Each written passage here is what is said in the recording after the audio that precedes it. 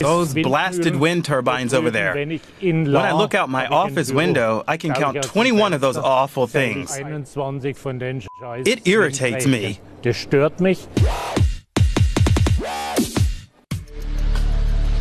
This is Martin Herrenknecht.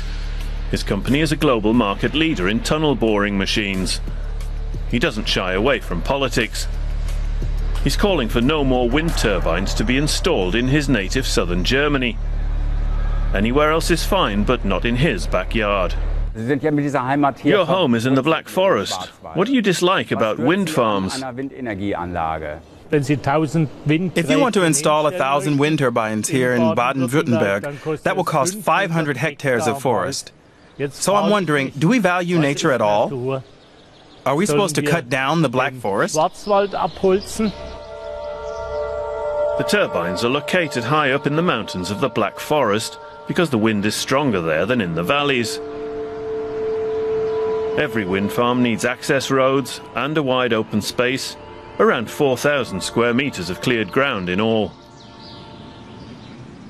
I come from Lower Saxony, which has a lot of wind farms.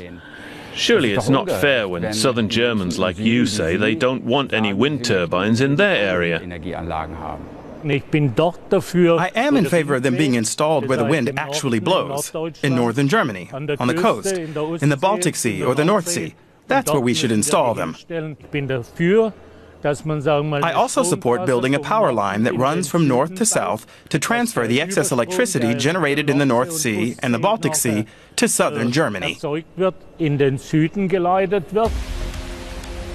Northern Germany is indeed a lot windier than the south of the country. Südlink is an underground cable project that in the future will transfer excess electricity to industrial centres in southern Germany. And as it happens, Herrenknecht's drilling technology is being used to build the underground power line. His company also supplies the machinery required to drill the foundations for wind farms. You could earn a lot of money from Südlink since your machines are being used to build it. Isn't it a bit contradictory that on the one hand you're profiting from wind energy while at the same time criticizing it? I'm not criticizing the project itself. I'm in favor of this underground cable that runs from north to south. It's just that if something bothers me, including political issues, then I speak out, even if that's not popular. I want to inspire people to think. But that electricity from the north won't be sufficient without additional wind farms in the south. So what's the alternative? Geothermal power, like in Munich. Without making a huge fuss about it, the city of Munich is producing 25 to 30% of its electricity and heating with geothermal power. So we need to harness geothermal power too. It's a type of energy that works 24 hours a day. The power from wind turbines and solar energy, on the other hand, is unreliable. We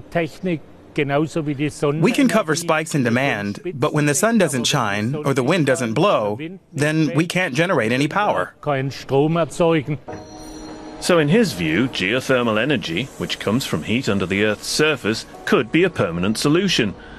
Pipes buried deep in the ground alongside the Rhine River and running several hundred kilometers between southern and central Germany would supply hot water to power steam turbines. Here too, Herrenknecht's company has the necessary drilling equipment.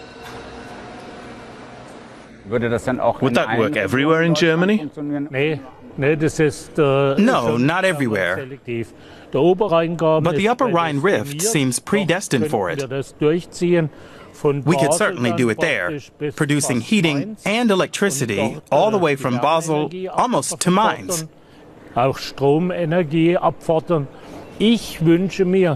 What I want to see is us finally developing a concept for the next decade for where our electricity will come from. And we need to finally develop a concept instead of just dithering around.